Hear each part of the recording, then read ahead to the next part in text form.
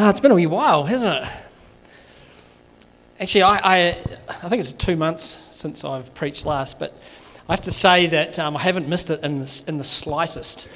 And because I've been enjoying you guys, and we had a whole bunch of you speaking and ministering to us, and I just have been really enjoying that aspect of our church, that we've got more than just the pastors that are able to bring solid messages, and it's just so cool to be a part of that journey.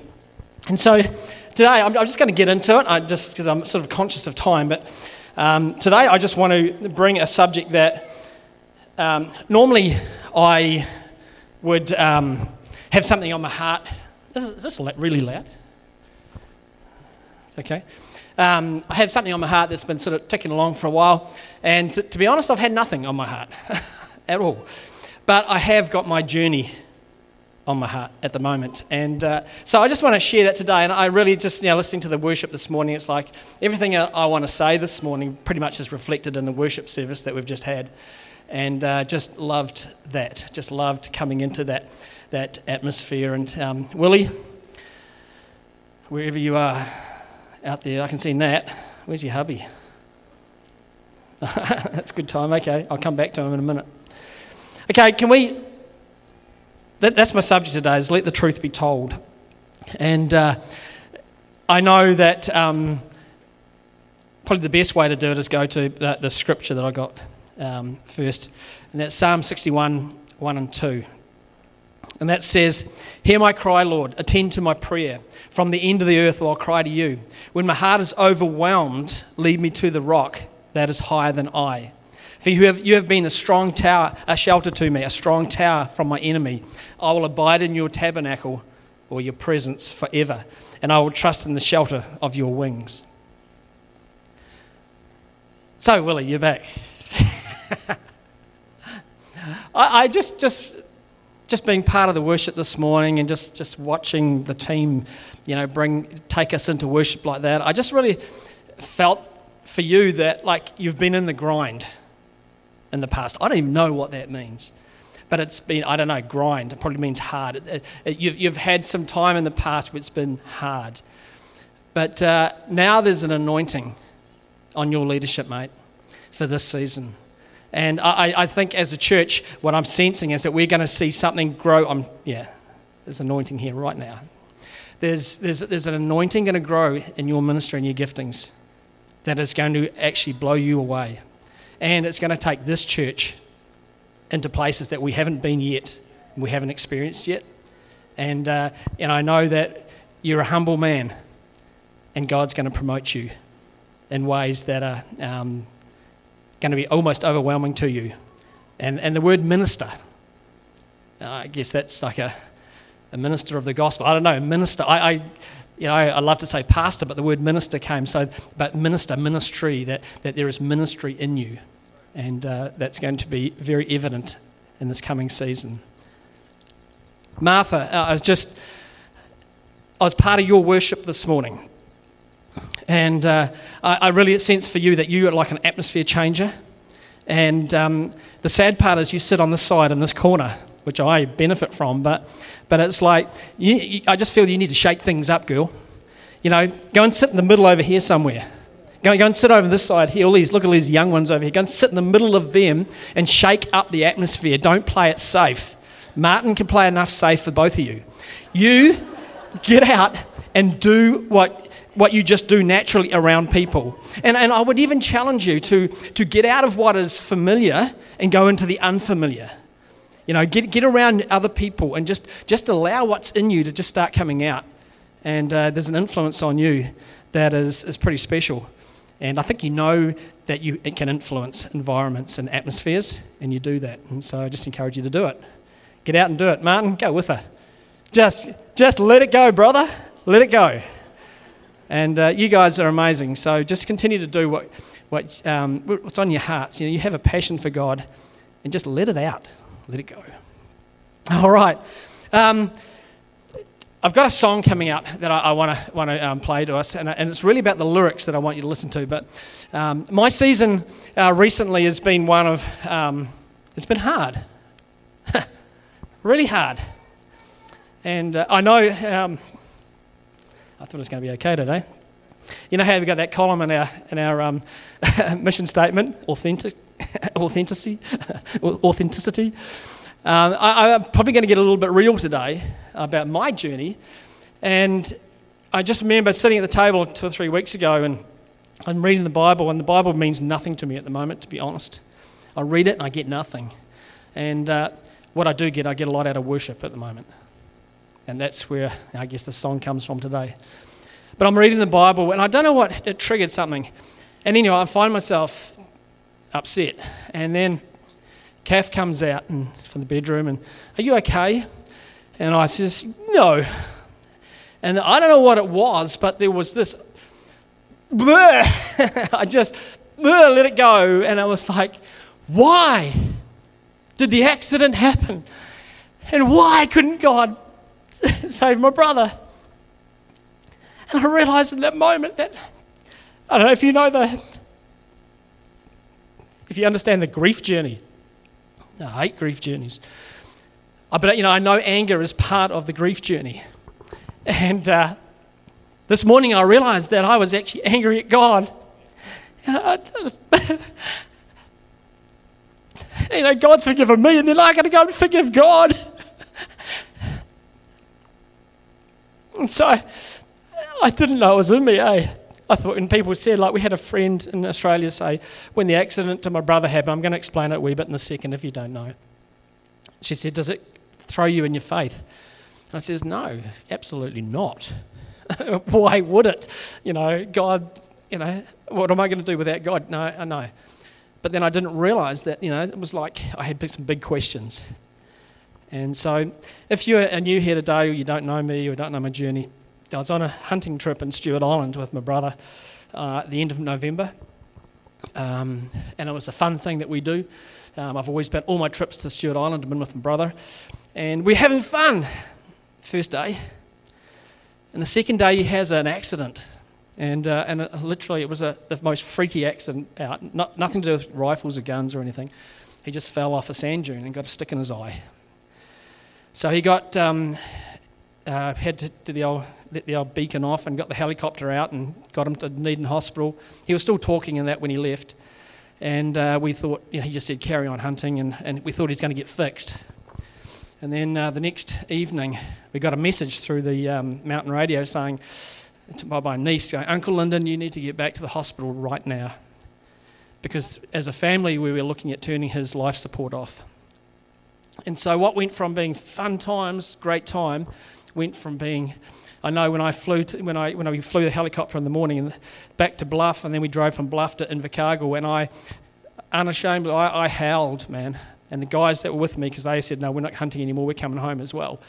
And I was just crying so much. And then, so this scripture, when my heart is overwhelmed, lead me to the rock. And it's like, my heart's overwhelmed. I need something to grab onto. And that scripture's just been plaguing me for, 6 weeks or so. I'm just thinking, this is true. I've got to hang on to God in this time. And then my brother was going to be turned off that day when I got to the hospital. And I remember, David says, my strength fails me. I went to get out of the truck. The guy said, "There you go, Lyndon, you can get out." And I wasn't driving, of course. I couldn't get out of the truck. It was like, I felt like I was old. And then we got the news that he was actually responding. And I was like, what? All the churches are praying. You guys are praying. And other churches all around New Zealand were praying. And it was like, mate, it's happening. It's going. He's going to make it. But then he had 2 strokes, his brain died, and on the 5th of December, we made the decision as a family to turn off his life support. And I've been doing the grief journey since, and it's flipping hard. And so what I want to do is play this song and listen to the lyrics of this. And after this song's played, I've got Mel who's going to just share her testimony, and then I'll pick it up from there.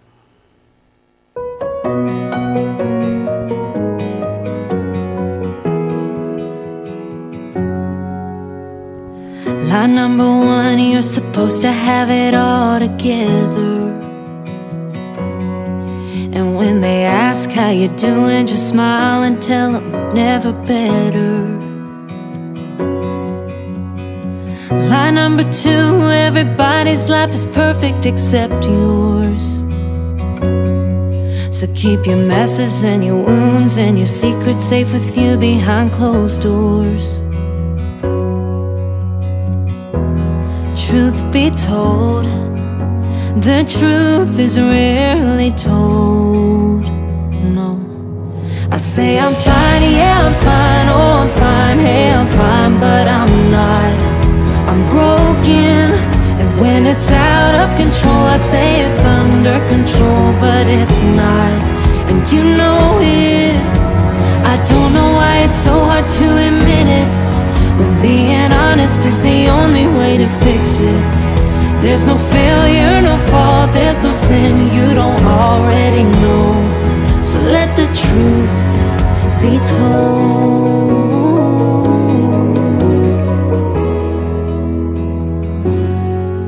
There's a sign on the door, says come as you are, but I doubt it.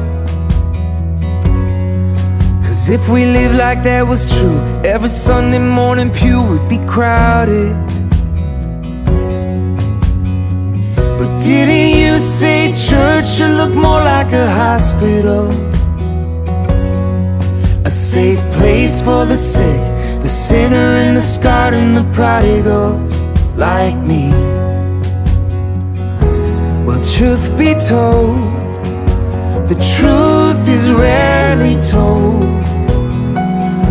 Oh, am I the only one who says I'm fine, yeah I'm fine, oh I'm fine, hey I'm fine, but I'm not.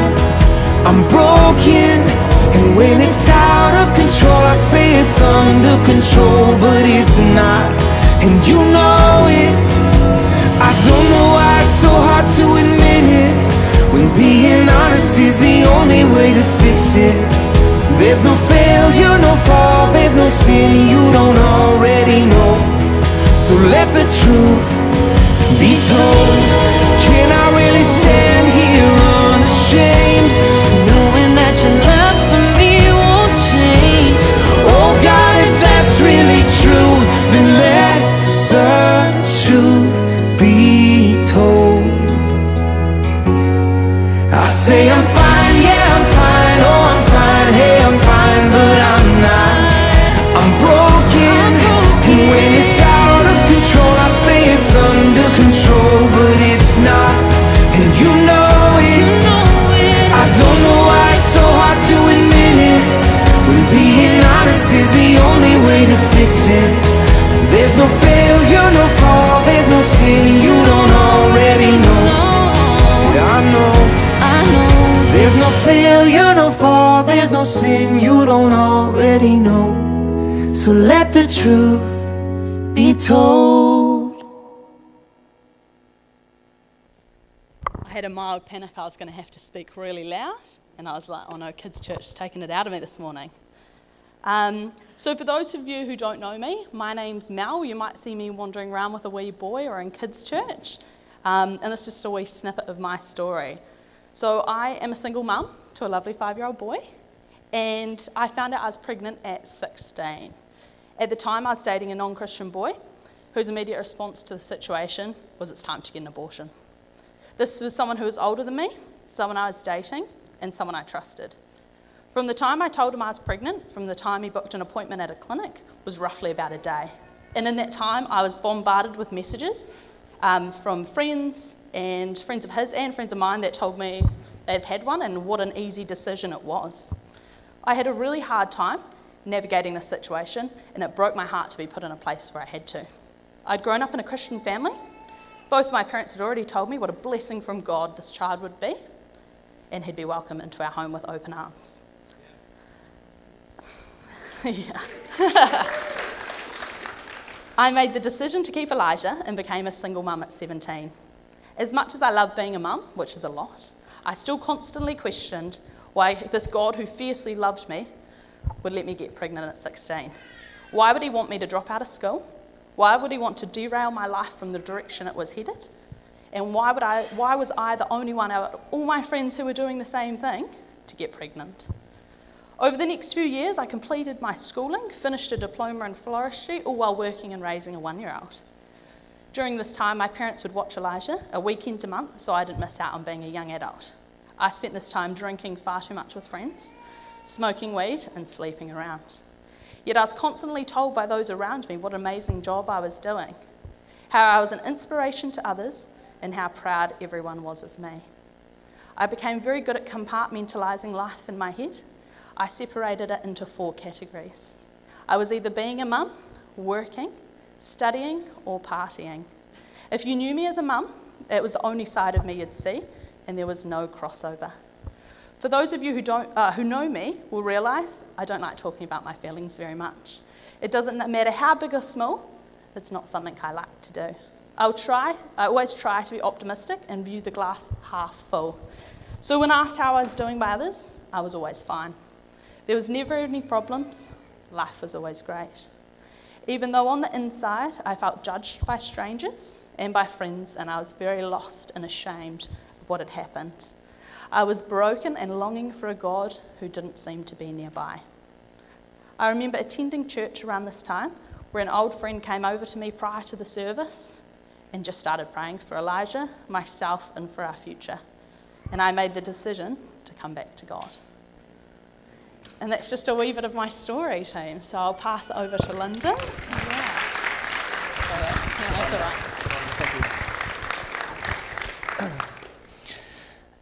Wow, what a courageous story to tell.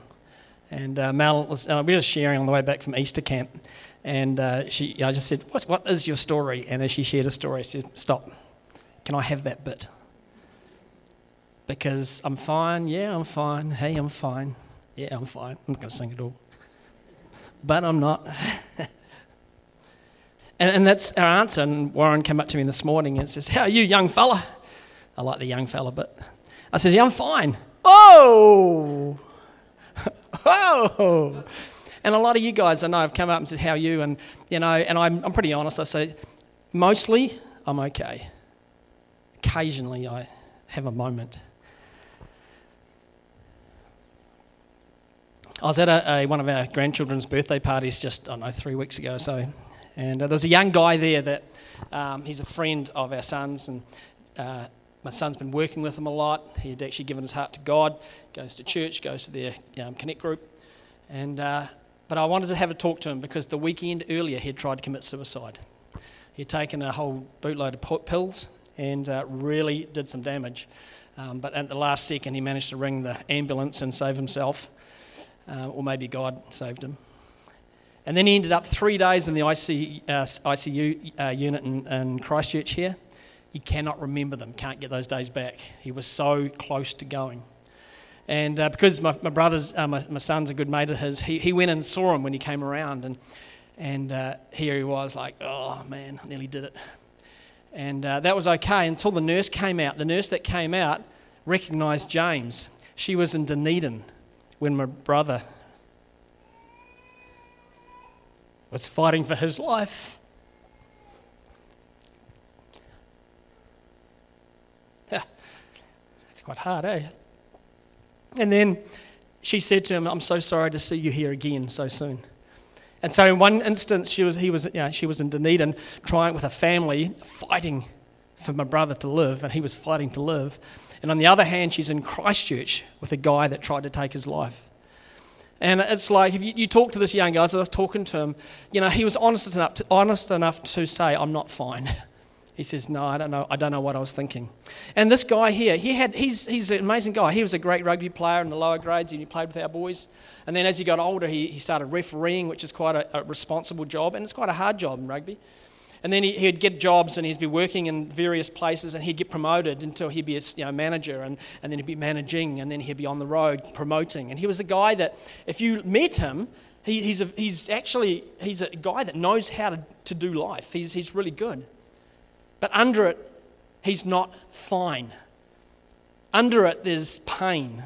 And one thing I realised is that suicide is private.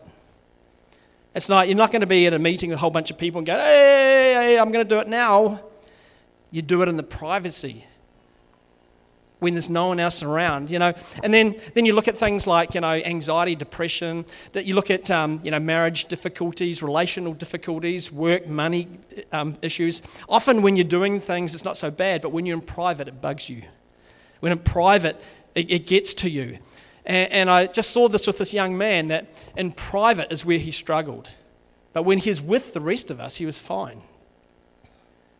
And the song, I like it in the fact that it's saying that it's coming into that thing saying, you don't have to be fine. We all go through some stuff. And I think that song, when it says, I'm fine, it sort of shows us that that's our sort of normal response. We'll say, I'm okay, I'm doing all right. Yeah, I'm okay, yeah, I'm fine. But the thing about it is, what happens when we're not okay and not fine, what we go is we go for comfort and escape. This young man tried to take his life as an escape. There wasn't no comfort in it. And he wasn't fine. And it's like, you and I, when we're not doing okay, when we've got pain, what we do is we go to comfort or escape. And, it can be like, when my heart is overwhelmed, lead me to the fridge. Or when my heart is overwhelmed, lead me to the liquor cabinet. Or on online stuff. Or whatever. For this young man, it was gambling. And the problem is when we go to comfort instead of God, and when we or opening up to people that care about us, what happens is that what we go to for comfort ends up becoming the problem. And so this young guy would go and he would gamble everything he had. And then when he didn't have anything left, he'd go and sell his car to some cheap dealership as quick as he can to get some cash to go and spend that. Then he uses up all his money. Then he loses his job because he can't get to work. And it just snowballs. And it's the same. And if we go to the fridge, we put on weight. And then it's like, now I've got to get rid of this weight. Or if we anything that we turn to has side effects. And the side effects are actually worse than actually coming and say, hey, look, I need help. And going and seeing someone that genuinely cares about you and say, I need help. If you look at Matthew 26 to 38, 38 and 39 says, this is Jesus. And sometimes we say, like God, you don't understand. Hey, look, I think Jesus understands more than we realize. And I just want to show you that you're not in this alone, because Jesus went through exactly the same thing. He said to his disciples, my soul is exceedingly sorrowful, even to death. Stay here and watch with me. Now see what Jesus just did. He told them, I am not well. I'm not okay. Jesus has told them very, very clearly. And he went a little further, fell on his face and prayed, saying, oh, my Father, if it is possible, let this cup pass from me. Nevertheless, not as I will, but as you will. Here he is. He's told his disciples, guys, you need to watch with me. You need to pray. You need to stand with me because I'm in pain. If we look at the next one, Luke 22:44 is exactly the same story, but just in another chapter, another book. And being in agony, he prayed more earnestly. Then his sweat became like great drops of blood. That is serious sweating. And if we go back again, somehow, there we go. See what Jesus did here in the second verse 39. He says, not my will, but your will. He knew that I need to hang on to you. I need to hang on to the rock. When my heart is overwhelmed, lead me to the rock. Jesus himself said, Daddy, Dad, I don't want to do this. Is there any other way? He says somewhere, if you can take this cup from me here, there. He said, is there any other way? But okay, no, I'm going to hang on to you because it's you and me. I trust you. And then when he had finished sweating drops like blood, he comes back and what happens? The disciples were sleeping. And it's like, my goodness. While Jesus was overwhelmed in the situation, the disciples were sleeping. And I think that's our fear sometimes. It's like when we share our stuff that other people won't get it. And you say, Jesus, they don't understand. Yes, he understands. Because they didn't get it. They came, oh, yeah, okay, what are we doing now? Boom, guards are there, and then Jesus is off to get crucified. I mean, they might have done things differently if they knew the end of the story. And sometimes I think as a church, society is quite good. John Kerwin comes on, I'm having a battle with depression and my rugby days, I used to do it and all this. And it's okay, we're actually becoming more honest, but in the church we bury it. And I constantly see people, I'm fine. Hey, I'm fine. I'm okay. And I know you're not. I see it. I've got I'm thinking of a family friend right now who I know is not actually fine. And it's like, when are you going to get serious? When are you going to let people in? And I know that when I'm speaking to a group of people like us, I'm not the only one that's not fine. Because there's times and seasons in our lives that we're not fine. So I've got a few ways of combating this. So the first one is this, by throwing ourselves onto God. It says, when my heart is overwhelmed, lead me to the rock. Lead me to that which is strong, that is immovable, that's there, that won't shift. All around me is sinking sand. I just need to get a grip on this rock. It's you, God. And so we actually just have to make a determination that I'm going to stay connected to God in this time. And as I said, our friend's question was, she from Australia, her son had a disease or something happened when he was 18 months old, and now he's retarded, and she pretty much blames God for that. So when my brother died, she says, "Does that throw you?" And it's like, no, because I'm hanging on to the rock. What else have I got? The second thing is create the right atmosphere around our lives. And what are we feeding ourselves? Like I said before, man, I'm reading the Bible at the moment, and it's not really jumping out of the page at me. And it's like I can feel really bad about that. And sorry, I'm a pastor, being a bit honest there. The pastor's not actually getting much out of the Bible. And so I had just got to go to worship, man. I've got to spend time doing what works for me. And why that song, spoke to me. It was the broken bit. I'm in the tractor. I've got worship music everywhere. I can't handle secular music anymore. I'm in the tractor and I just get it. And I thought, I'm fine, but I'm not. I'm broken. Every time that I heard that chorus, it's in the top Christian songs. And I'm thinking, there's something that's hitting my spirit here. So I had to actually stop and listen to and check out the lyrics of the song. And then it's like, oh my gosh, I'm not fine.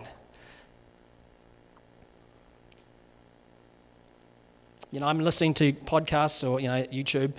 I'm just feeding. That's all I'm doing. I'm feeding. I'm letting others feed me right now. I'm not feeding terribly well myself. I have my quiet times. I read the Bible, but I'm just like, man, is there anything? It's just not happening for me. And so, I'm hoping that the grief season has its end, Warren. It's coming. The third thing is lower expectations on ourselves. It's okay to be not okay.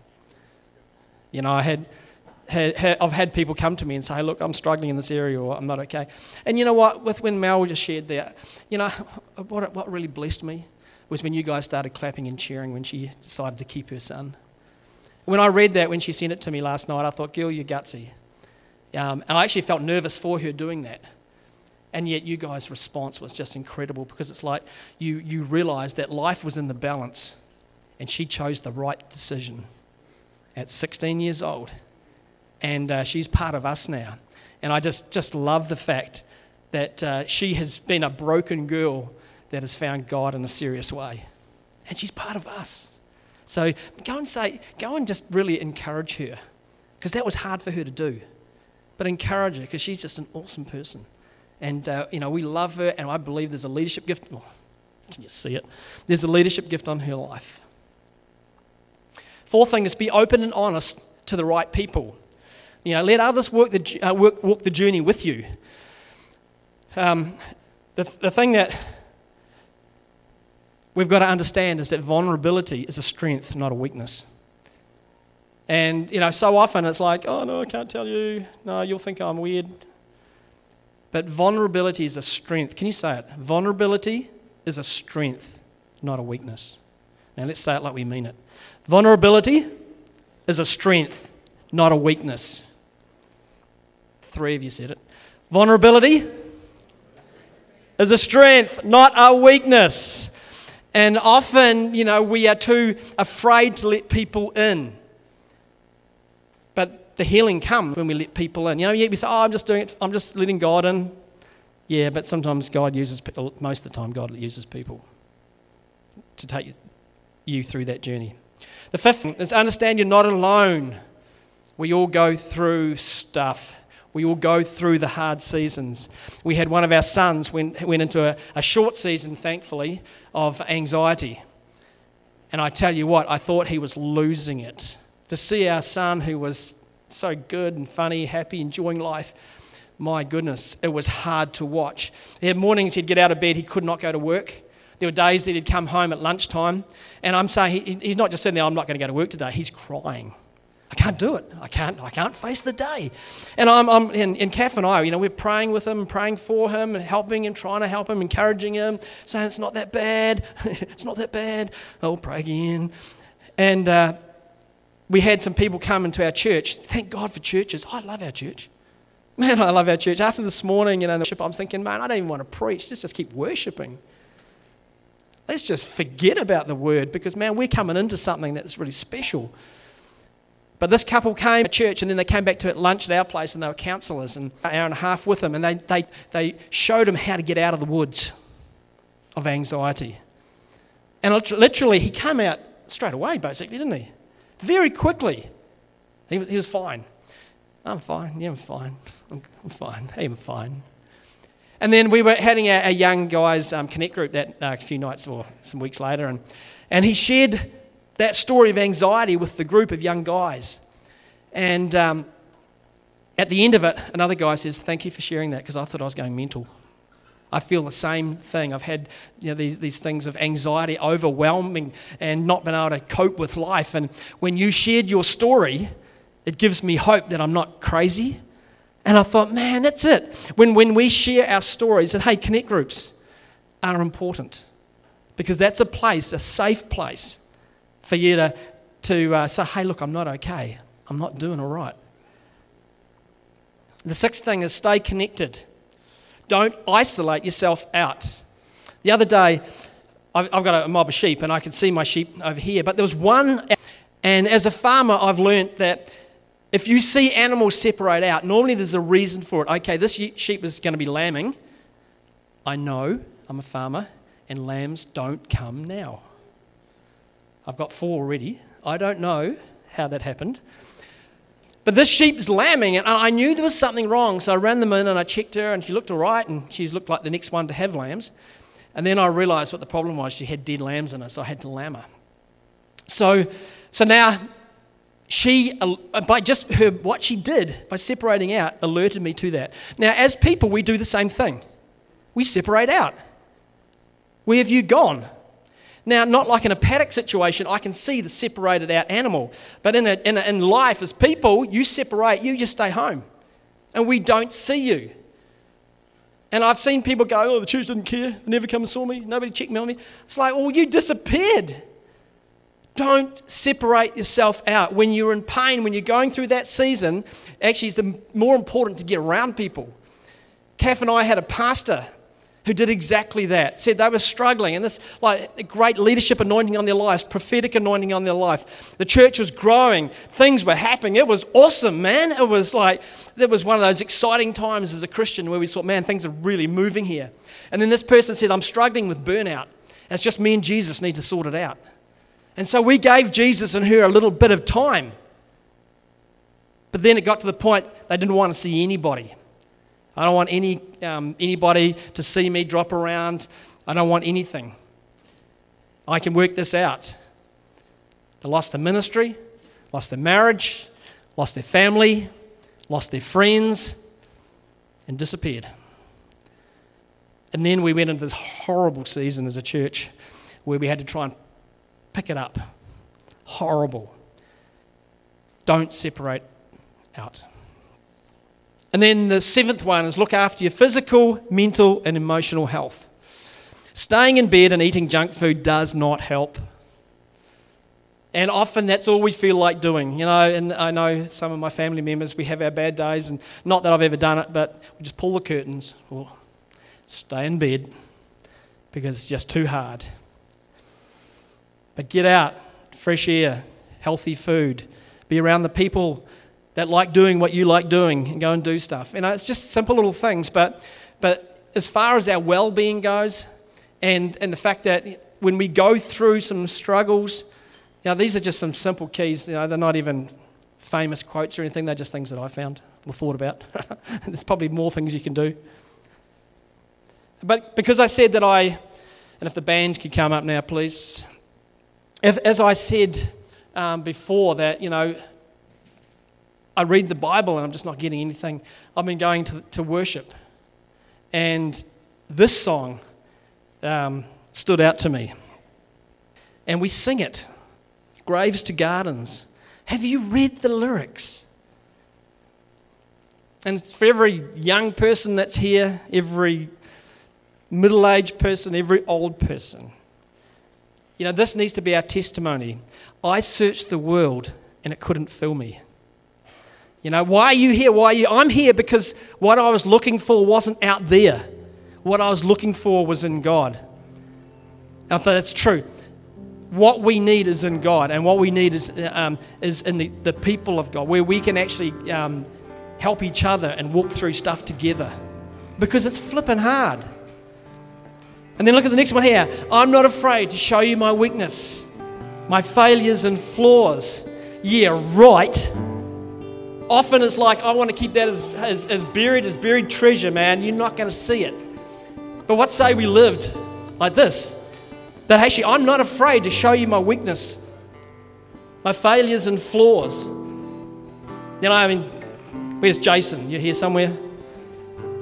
Shared his testimony at our CLDP meeting the other night. I tell you what, it blessed us.